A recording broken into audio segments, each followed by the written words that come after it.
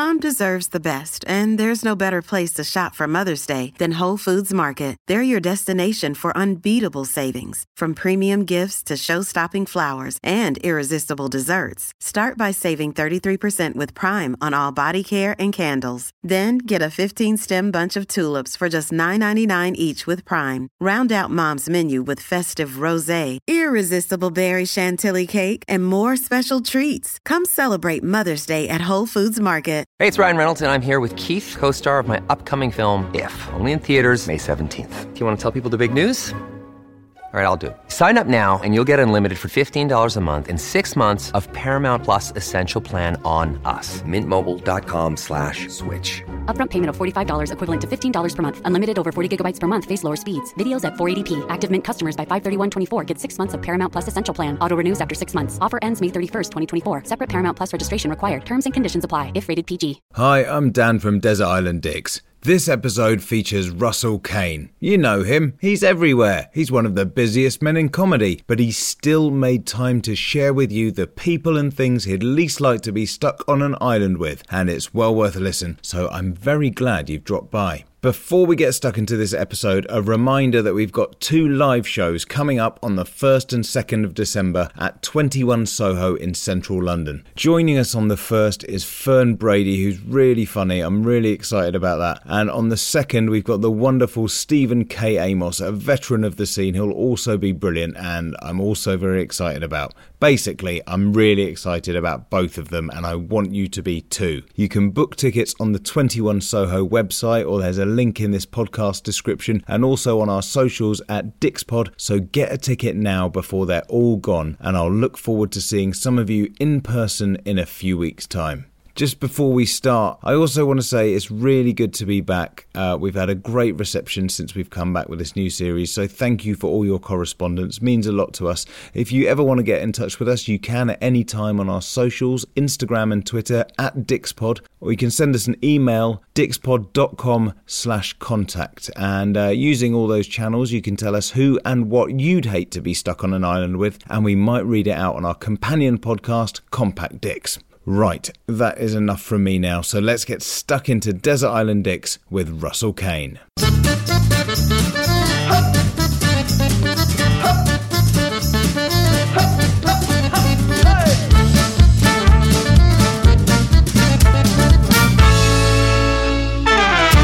Hi, I'm Dan Benedictus and welcome to Desert Island Dicks, the show that sees you marooned on a desert island after a plane crash with the worst people and worst things imaginable. Who they are and why they're a dick is up to our guest. And here to share their Desert Island Dicks with us today is comedian, presenter, writer and host of the Man Baggage and Evil Genius podcasts, Russell Kane. How are you doing? I'm just happy I survived the crash, really. There's been some damage to my leg, which I think is infected. So a lot of the answers won't be relevant because I'm not expecting to survive past a couple of weeks when sepsis will set in. So I'm going to base my answers on that. Okay. Well, I mean, when we find out who and what you're spending your time with on the island, it might be a blessed relief to know that death is coming. Well, it all depends on who you pick. Well, death was one of the companions I was going to choose, but I thought that would be cheating. I mean, how did you find the process of sort of whittling these down? I mean, are you someone who finds it quite easy to vent and reel off a list of stuff that you hate? If I'm doing panel shows or things like this, I will, if there's missing word rounds or things I need specific pun jokes for, I will obviously open those, but I normally don't even open the research pack. I've got to be honest. I love being hit with a question because then it's my real answer. And because of the nature of the way I write and perform is I don't write and perform anything. What I talk about on stage is bullet point. I take a bullet point at a preview. When you're preparing a show, you do a preview. And if Lindsay had done something funny, like she did at the weekend when she got drunk and got trapped on the stairs, I'll just take that on the stage. I won't go to my word processor and write it out. I'll go bullet point, Lindsay gets drunk on the stairs, and then I improvise that. So if I'm happy to improvise the fine art that's paying my mortgage, I'm more than happy to have a few tricky mind questions and scenarios thrown at me and see what comes out my gob. Okay, well, I'm sure you're absolutely not going to struggle with this because it is very straightforward. Let's see. Okay, well, look, who's the first person that you would hate to be stuck on the desert island with? The honest, quick answer to your first three questions, you can ask me for three people or two people? Three people, yeah. So I can answer all three. I will, of course, give you a proper answer, but I can give you the real answer straight away. Okay. And the real answer is I would love to be trapped on a desert island with no one, because what I've realised is lockdown has taught me how much I fucking love being in a room on my own doing nothing.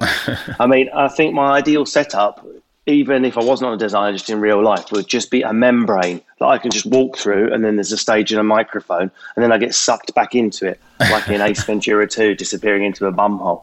I'm so good at my own company because I love books. I love just thinking. I love just being chilled. So the idea of being trapped with anyone at all is terrifying, even someone I would really, really love to be trapped with. That said, if you're forcing me, I'm going to have to pick people that I'm different to. And the reason is this. I think the temptation here is to pick someone you've got nuts in common with and get on with. That would be the worst possible fucking thing anyone on this show could suggest. You need to be trapped on an island with someone as different to you and with opposing views as possible, because what would happen is, on the surface, initially, you would hate each other, obviously. But underneath, you would be able to find deep connections and solve problems because you would have things that the other does not have. This is what makes a marriage strong. This is why one slob will always marry a meerkat. The one who drops the bra on the floor, my wife, will be with someone like me, whose socks are in ascending size order. This is what makes life work. So with that in mind, Hitler. So I'm sort of turned your question back to front. The person I would like to be left on an island with least is the person I'm going to pick, because I would want to learn so much from them, and I think I could utilise them, so that my surface repulsion was something I would push through to solve problems. Maybe not someone as extreme as Hitler, but maybe someone like the next one down, Boris Johnson. No, someone like Nigel Farage, or someone who politically I'm different to, because I would think I would get less bored. If I sat there with Caroline Lucas, I'm a Green Party voter, after 20 minutes, what are we going to do? Talk about recycling that doesn't exist because we're on a desert island. Yeah, okay. Plus, I would always pick men, so there's no pressure to shag. So if we're sort of going for, let's say, like some kind of extreme right political figure, yeah, it would be the sort of the first person to be stuck with. Then I wouldn't go for the only reason I didn't go Tommy Robinson is I like someone with a degree that's right wing, because even though they're racist, they can still teach me about Achilles. Okay, all right. So I mean, I suppose they are going to keep you on your toes, obviously mentally, and then probably yeah. And maybe physically as well, because you're sort of never sure if they're going to try and kill you at some point. So I suppose there'd be a degree of strategy there, which would sort of... But I mean, I don't know, the level of constant bile might sort of ultimately... It wouldn't be bile, though. It would be a dialectical conversation, because there's no audience to play up to. There's no one to impress. There's only each other's viewpoints. It would be closer to... as we've all read Socrates when we're 14 and rolling a spliff, do you know what I mean? But if you go back to Socrates, he always has a conversation with someone who's the opposite to him, and he always tries to defeat them, or you just learn. I think in our society we've become too scared of people that think different to us, and this is why we find ourselves in the pickle we're in politically. People that students, no platform. I can't get my head around that. I don't want some transphobic right-wing person hanging around the uni socialising. I do want them on stage putting their views on there so I can interrogate them and speak to them about them. I do want these people on Question Time, maybe not all the time, because there's an argument, you're legitimising their views by putting them on there. But what people don't realise from Radio 4 land is if you don't put Politician X on Question Time because you accidentally legitimise his view, it doesn't stop the guy existing or the girl existing on WhatsApp. Their views are going around on WhatsApp a lot more than these people with their head in their asses realise. Best off, now and again, stick what I would call a monster or someone you're opposite to on TV, on the mainstream, on a uni, and let's see what they really think. You might learn something. Why are you so scared? Is your liberal viewpoint so terrifyingly thin that you cannot take a debate with someone who is racist or against the environment being saved? I'm confident. I'm like Anthony Joshua, bring it. I'm not scared. So why should someone with political training be scared? But it baffles me. It's so cowardly. I suppose, yeah. I mean, I absolutely get what you're saying. I think in a desert island setting, though, I just wonder if there's going to be a point. Back to the No. I just wonder if there's going to be a point where you're like, this is a beautiful sunset, but I keep hearing this person talk about, like white supremacy, and I do want to cave their head in. But they wouldn't talk about that all the time. And the other thing is, this is part of the problem. I hate being on the left because there's no money in it and no originality, and they're desperate for people with right-wing views. But I can't help it. I want to save the environment, and I like brown people. Therefore, I'm stuck on the left. But the point is this: not me, but white liberal people are so miserable. I don't know if you've noticed. The more left-wing the comic, the more of a miserable twat they are. And racist people are really happy. So just to be selfish for a second, I don't even know, right-wing people are quite chipper. They're always in a good mood. They're always making points in a fiery way. They're not sort of back in their chair with pubes leaking out of their bikini lines, like looking like they want to kill themselves. So far as the desert island setting is, the views might be abhorrent, but I need some of the energy. We're going to have to cut down a palm tree later and turn it into a shelter. There's a lot of outrage, though, isn't there? Like right-wing outrage of like, oh, God, look what they've done now. You can't even say this anymore. So there's a sort of outrage. Of course. I wouldn't have them in my town, but on my desert island where there's no one to be outraged about or oppressed. Do you see what I mean?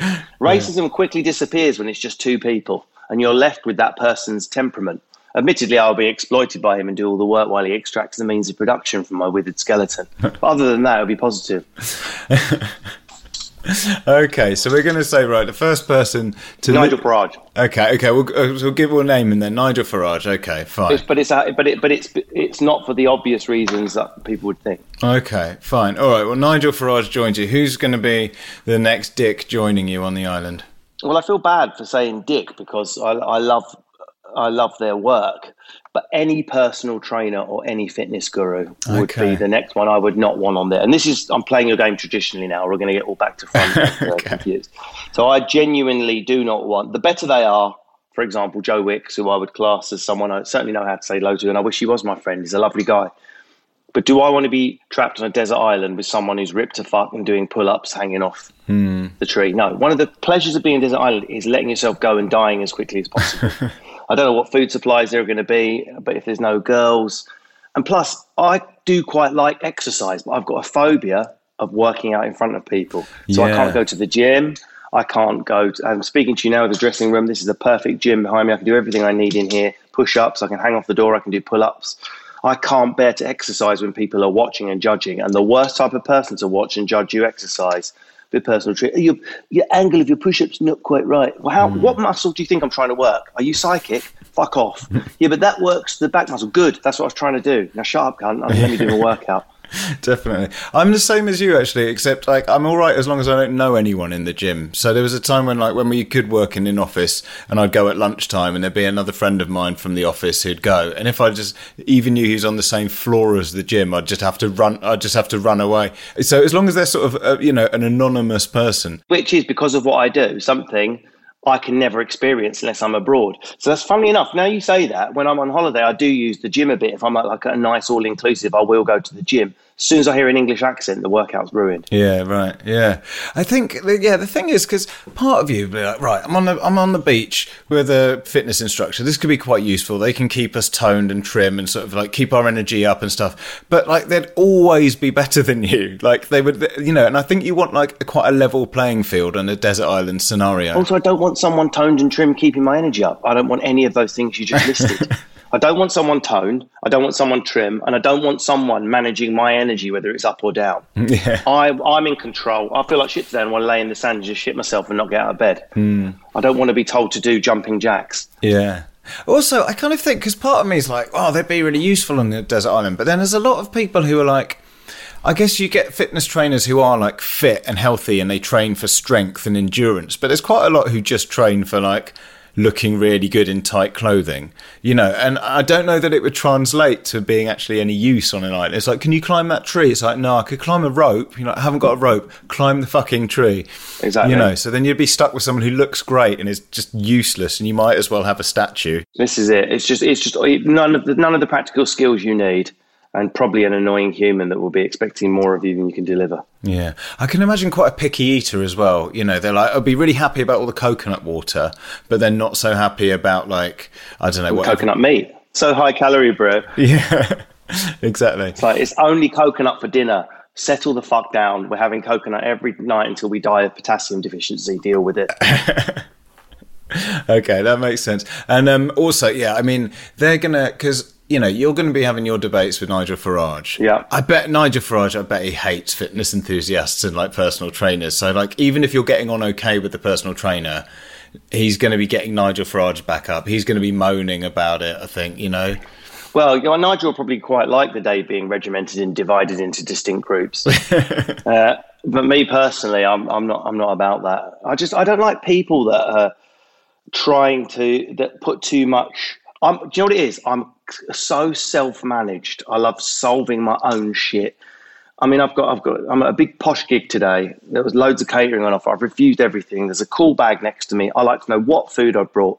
I don't like anyone to be able to let me down or big me up. I plough my own field, and a personal trainer is never going to allow it. He's going to have lots of ideas. You're looking down today. Let's try and get that mood lifted. Fuck off.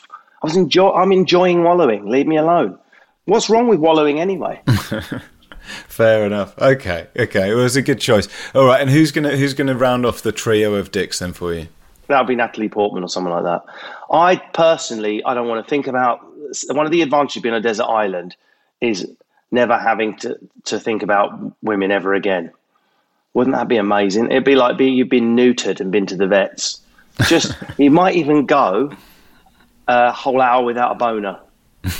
Particularly if all you've got is Nigel Farage and Joe Wicks. That would help, yeah. The tyranny of boner to be gone forever.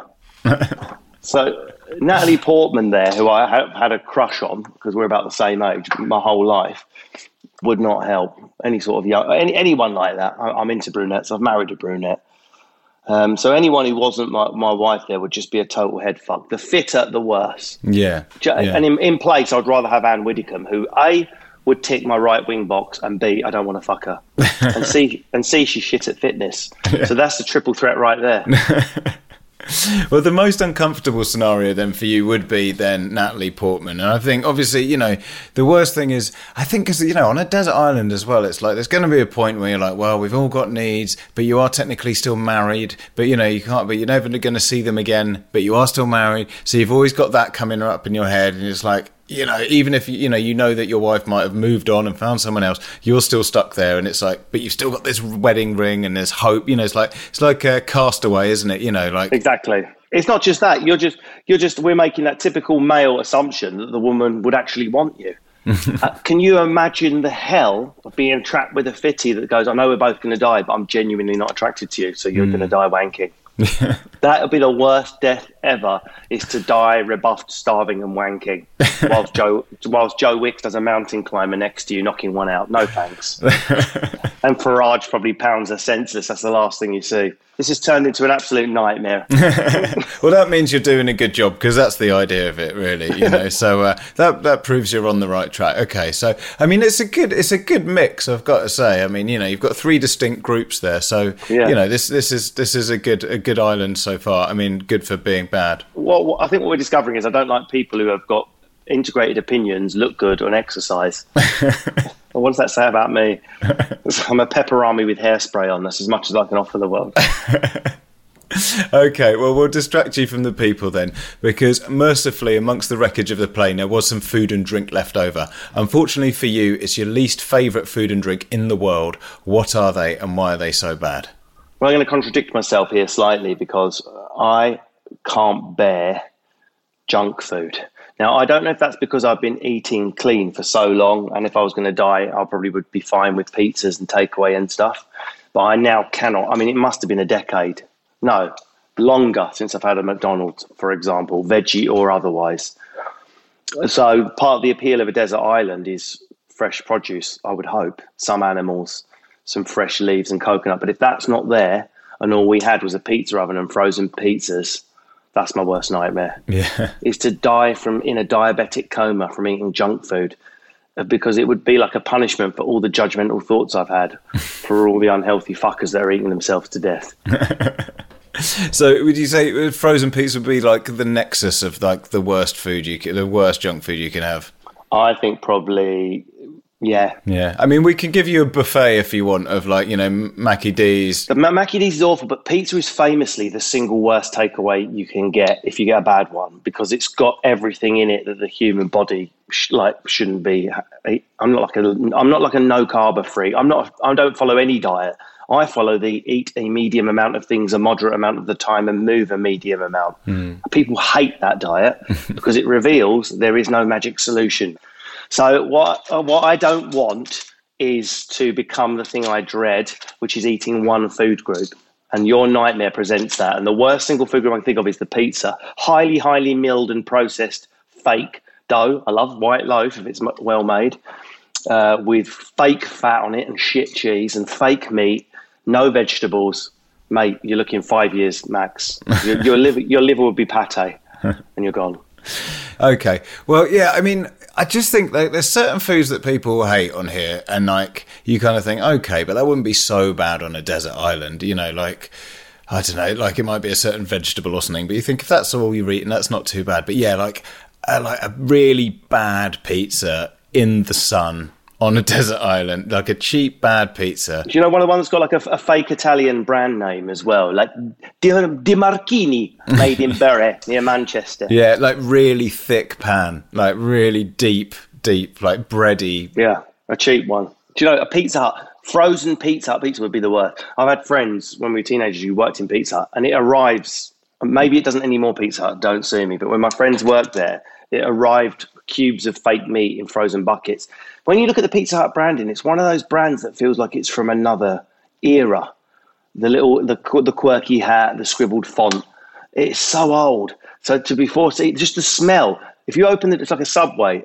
A restaurant shouldn't have its own smell. Each dish should smell different. But if you open the door of a Subway and go, there's a Subway smell. Yeah, and definitely. Pizza Hut has the same smell. Yeah, I've always wondered with Subways, it's like you're making sandwiches. How's there such the smell of fake. It's the smell of fake meat. It's weird, isn't it? Yeah. I got put off like dodgy pizzas ages ago in Brighton when I lived there, and there used to be like in the sort of like shopping centre town square, there was like a little stall that sold pizzas. And like, it didn't even say what meat it was, but I was a student, so I just sort of like, it was like, do you want veggie or meat? And I was like, oh, meat.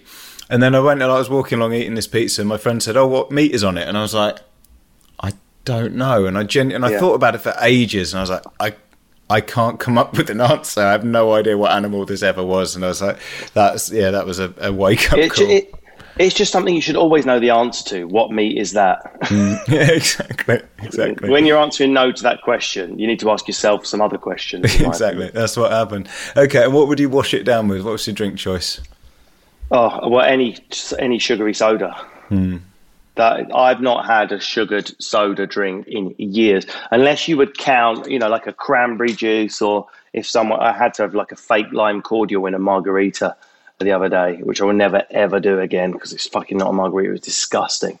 Any fake ass fizzy drink, the thought of it, I'd literally rather have some morphine. In fact, what's negative about morphine? Leave morphine and I can just OD when I'm bored.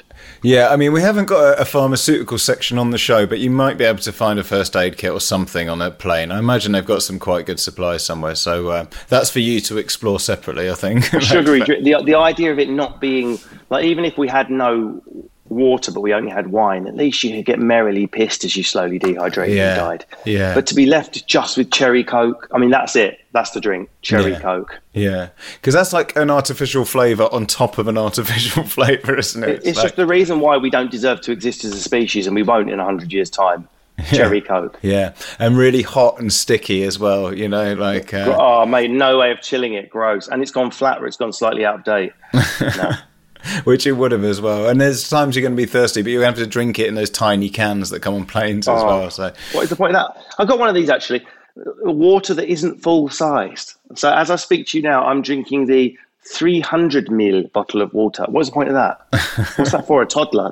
If you look at that, that's a mouthful. That's a mouthful. Yeah, you do look like a giant holding that up. So I mean, it's ridiculous. Mini cans of cherry Coke. You've nailed it. Okay. All right then. Now, fortunately, Russell, you won't be without entertainment on the island. The plane's entertainment system continues to work, but just your luck, it only has 2 working settings. One is your least favourite film of all time, and the other is your least favourite song. What are they and why? Oh my God! Well, my least favourite film would have to be the Sex and the City film, which I was forced to sit through. I mean, if you'd have offered me least favourite TV programmes, it would be Sex and the City or Friends, either one. As yet, there isn't a Friends movie, so I can't choose Friends. Believe me, I would have chosen Friends over Sex and the City. It's worse because, at least with Sex and the City, I've got a chance that Nigel Farage and Joe Wicks will also hate it. There's that outside chance, and we can join in hating it, Sex and the City together. But with Friends, everyone always loves it except me, so I can't take that with the zany, unfunny American humour. No thanks. And Sex and the City, I mean, I sat through it the first time with my first girlfriend when I was younger, and now I'm sit through it with my wife, who also still watches it, even though she's 12 years younger than me, and goes to watch the movie, which isn't about women. It's about 4 men who act like men. The script's obviously been written by men or gay men. It's just about people that just go out fucking straight away. If these women are real, please direct them to me in the past. It's weird because even like the most ardent Sex and the City fans, a lot of them still think the films are shit as well, don't they? It's weird. It's exactly. So that's how bad that film is. Didn't they come out quite a long time after the TV series ended? So it's obviously like film, like there's some money there maybe. There's definitely some money there. Fuck it, let's just make it. They're up for it. It's just so cynical extraction of capital from women who by now, if they're still into it, their last egg has gone. They're living with cats and they've got nothing else. What a cruel thing to show them Samantha still pounding away. Although she actually obviously isn't in it anymore. She was the only reason a lad could enjoy it. Samantha. Isn't she? So yeah, isn't there another one now? But then without her, that's where we're at now with it. So like even the originals are dropping out. That's the one I'll probably be forced to watch on the destroyed entertainment system out of the aeroplane. No, like, the one that's so shit you and I don't even know if it's out. Yeah. Yeah, that's going to be a tough watch for a long time. And I mean, again, it's just going to rile up Nigel Farage, I think. You can't even switch it on and go, this time let's just watch the character development, because it will dawn on you there are no characters. There's just a selection of vulvas doing hilarious things for an hour and a half. It's such a good example of just wringing every last drop out of a franchise. You know, like the returns must be getting smaller and smaller, but they can't let it go. It's like if the cast are just sort of getting too scared to be in it now because of just they've had enough. It's like you think that would be the warning to the other 3, but maybe the checks just get so big. You're like, well, I just do this and then I do nothing else ever again, and fuck it. I can't remember what book I was reading, something to do with economics or trends, and the guaranteed reward of a reboot or a sequel, there is a guaranteed level of income that is not there when you make a new film. It's just guaranteed, no matter how bad you make it. So if you and I only had £1 million to make a film, and we can remake a film and our remake will be shit, or we can try and make an indie and it might be good, we will guarantee get money. Right, and everything makes a lot more sense now. Yeah, so that's what's killed original cinema, this algorithm. Yeah, because I went to the cinema, I took my son to the cinema a few weeks ago, and like we were watching a sequel, and every trailer was for like another sequel of something that he already had. They work business-wise, sadly. Right, okay, well you're there with... I tell you what, Russell, we'll push the boat out. We'll give you a Sex and the City box set, including like the one that's yet to come out or maybe has come out now. And what would your song choice be? I use music quite as a tool, really. I know it's going to make me sound like a serial killer because, as a rule, anyone that doesn't like animals, children or music, I've always got questions. Now, I love babies and children. I love animals. I'm like Dr. Dolittle. But for whatever reason, music has just passed me by as a thing I do. Dancing, yes. But to be a dancer, it doesn't really matter who comes on. So I went to a party on Saturday. I was the first one up dancing, and me and Lindsay were the last ones to leave. R&B, hips to the floor, arse touching. Of course, I would recognise if Beyonce comes on, but half of it, when it's a guy just going, "Can I touch your tits, girl?" which is basically all of R&B. Look how expensive my watch is. Can I put my willy in? That's the whole of R&B, basically. Look at my stuff. Can I touch your tits? I can dance all day long. Same in Ibiza. Last week I did Ibiza for 4 days. I was fucking smashing my arms out to techno. I feel every beat. Could I tell you any song I listened to on my whole day at Ibiza Rocks, which I was there for 9 hours? No, not one. So what it means is I'm a user of music rather than a listener. Okay. I might use it to walk on stage. I would never use it to exercise to, for example. I always have an audiobook or a podcast.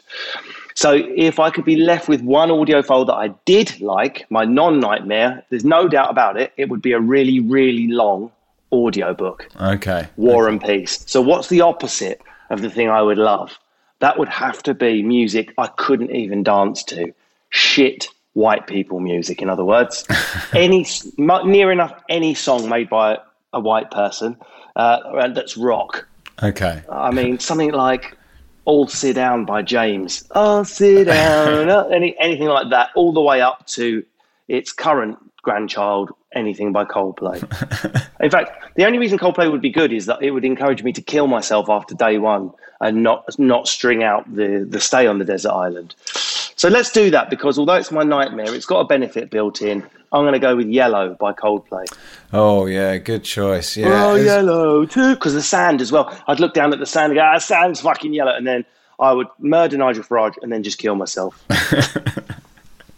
It's good you're taking him down with you, I guess, at least. Yeah, Yellow is such a sort of, I mean, it's such a definitive Coldplay song, isn't it? It's just so sort of, he's got that real like nasal, slightly out of tune kind of thing to him. And I know it makes me a bad white person, but I've never been to a concert. I've never been to a rock gig. I've never watched someone play guitar live in my entire fucking life. Obviously, I've been in pubs where someone's picked up a guitar, and I appreciate live music. I love it. I can sit and watch a Spanish dude going ding ding ding. But if I'm on a night out, I want stuff that gets me up and dancing. I don't want to be thinking about what the lyrics mean and the harmonic chord changes. I suppose as a kid, I didn't mind Beatles and stuff like that. I can definitely appreciate what Freddie Mercury does as a performer, and you can sort of strut and dance to that. So there are exceptions, but as a rule, any sort of thing rocky, and particularly anything downbeat. I mean, I tell you what would be absolutely so much worse than Yellow by Coldplay. And it's so bad, I'm not making this up. I cannot name a single song by them.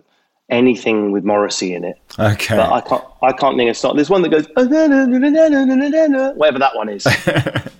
Then I'd kill myself on the first hour. I wouldn't even get the Sex and the City first disc in, and I'd see the disc and I'd just slice my throat with the CD as I heard Morrissey.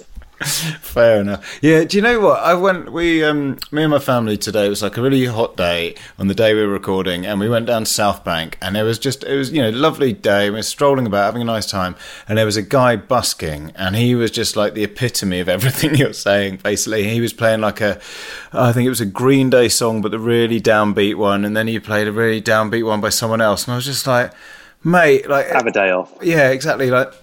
And I was just saying to my wife, I was like, imagine like you met him in a bar and you hit it off, and he was like, oh yeah, I'm a musician. You're like, oh, that's cool. Yeah, come and see me play on South Bank. You're like, great, yeah. And then you turn up and it was this, and that's what you'd just run a mile, just like, exactly. I'm sensitive. Listen to how shit. I know. Please. Oh. I do draw a distinction between when you ambiently encounter music, like on the underground or like you have, or in a pub. And I quite like it regardless of the genre, whether it's someone playing a violin, whether it's R&B. But to take myself to a venue or to purchase music, or indeed to have it thrust upon me through an airline accident, no thank you. Okay, so we're going to say maybe a live Morrissey CD, so that you can really feel like you're there, with like the crowd noise and everything, and his long rants about vegetarianism in between songs and that sort of thing. Maybe that would be the worst thing we could please you with. Can you actually name a Morrissey song? I do know a few, yeah. I know a few. What was the one I was singing? I think it was Heaven Knows I'm Miserable Now. There we are, that one. The one where he's holding a lily shortly before he turns into an Islamophobe. That one. Okay, well that's with you there then. Okay, now Russell, finally the island is overrun by the biggest dick of all the animals. Which animal is it and why? Horse. A horse, okay. So it's a difficult question for me because I'm an animal lover. In my life, I've had a pet insects. I've had crickets, stick insects. I've had lizards, snakes, cats, dogs, obviously, all of those. I've had house rabbits that I trained to live in use a litter tray. Even when I was a stand-up, I used to come home and my rabbits, Barry and Barbara, would use the litter tray and they slept on the couch with me and stuff. So I'm a massive animal lover. Right now, even with my crazy life, I've got 3 cats and a dog. But I have to say, horses, I don't know what it is. It's a sort of phobia. If one comes near me, all I can see is Christopher Reeve's face. And I know I've got a lot of friends. I've got a very, very dear friend who's really, really into horses, and she'll hear this and she'll be mortally offended. But I don't know what it is. They just scare me. And the thought of one being on the island and the pressure to ride it and explore the island as well. It's the same as having the personal trainer there. I can see what you're saying, but no thanks. Yeah. I have trouble with animals that are that big and powerful, yet have been sort of tamed by humans. Because you're like, at one point you'll turn around and realise that you're really strong and powerful and be like, what the fuck am I doing? Like, and just kick off and just destroy us. You know, you just look at that back leg and you just think, if that kicks me, it's just unbearable, the idea of it. Just Christopher Reeve was Superman. Superman finished with a pipe in his throat. There's no hobby. I don't want to learn to ski jump. I don't want to learn to water ski. I don't want to learn to ski. Skiing's another one. Fuck off. Skiing, horses, motorbiking. I'm into none of those things. Stand-up is extreme enough. Anything where there's a risk that you could fall off and break your neck sort of sucks the fun out of it for me. As a one-off, like to do one bungee jump or one horse ride, of course I've done those things just to see what they were like. But to up the odds by constantly doing them, nah, mate, that's all I can say. Well, that's it as well, because if it's like a well-trained horse and you go and you climb up and there's someone with you and they're telling you what to do, but if there's just a loose horse on the island, and also, actually, I forgot, I mean, we're saying the island is overrun with horses, and that, I mean, that is scary. You just see them like occasionally just cantering about and like in a group, like a stampede of horses. It would just be terrifying. Particularly if they're not tamed, because then they really are useless. I mean, wild horses are even more fucking annoying. What is the point of them? Why did they evolve? And how have they got onto a fucking island without swimming? With their hooves like paddling away, sort of like a doggy paddle with hooves. Yeah, God, an island full of horses would be terrifying. I think you're right. Yeah, fair enough. Good choice. All right, well, Russell, you know, you've taken the brief and you've nailed it. You know, you've got an island of horrible people and things. So so well done.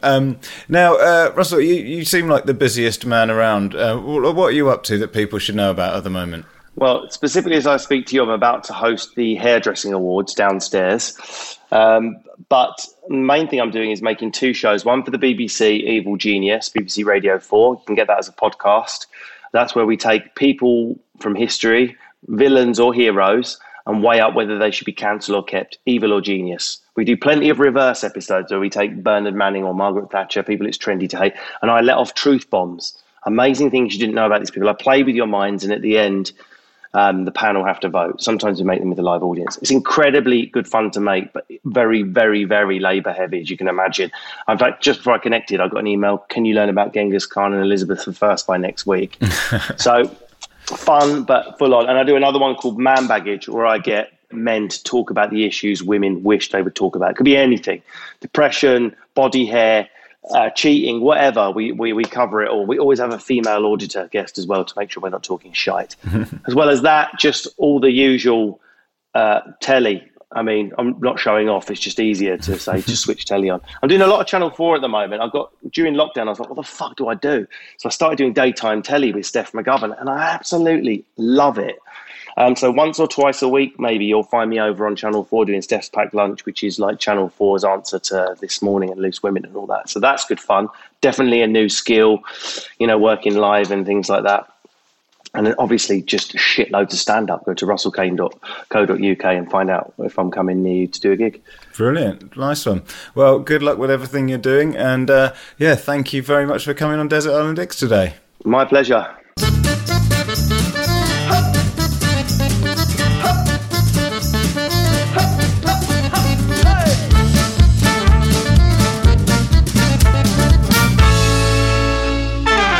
That was Russell Kane there, very eloquently creating an island hellscape of his own making. So thank you, Russell, for making time for us in your schedule.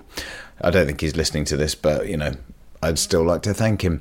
I'd like to read out some names now, and then I'm going to tell you something about them afterwards, because Desert Island Dicks is a sync clap production created and produced by James Deacon, presented and produced by me, Dan Benedictus. Our editor is Chris Attaway, got social media support from Jason Leach and Chinsey Clinton, and a special mention to Grandmaster Flash, who's our statistician, and John Deacon for his regular digging in the podcast archives for us. Now, reading out all those names make it sound like we're a big professional setup, but actually we're just a bunch of mates helping each other out, and it's grown over the last few years. We've been doing this, and we've got to this place where there's a few of us getting stuck in. But, you know, we're not paid by some big media organisation or production company. We don't get given guests on a plate, and we've grown it all ourselves from nothing. And the reason I'm going on about all this is that we're competing against podcasts that are backed by big companies with lots of money and famous people presenting it with their famous friends. And you know, truth be told, it can be difficult being a little upstart like us, emailing millions of agents and hassling people all the time when we're supposed to be doing our day jobs. So,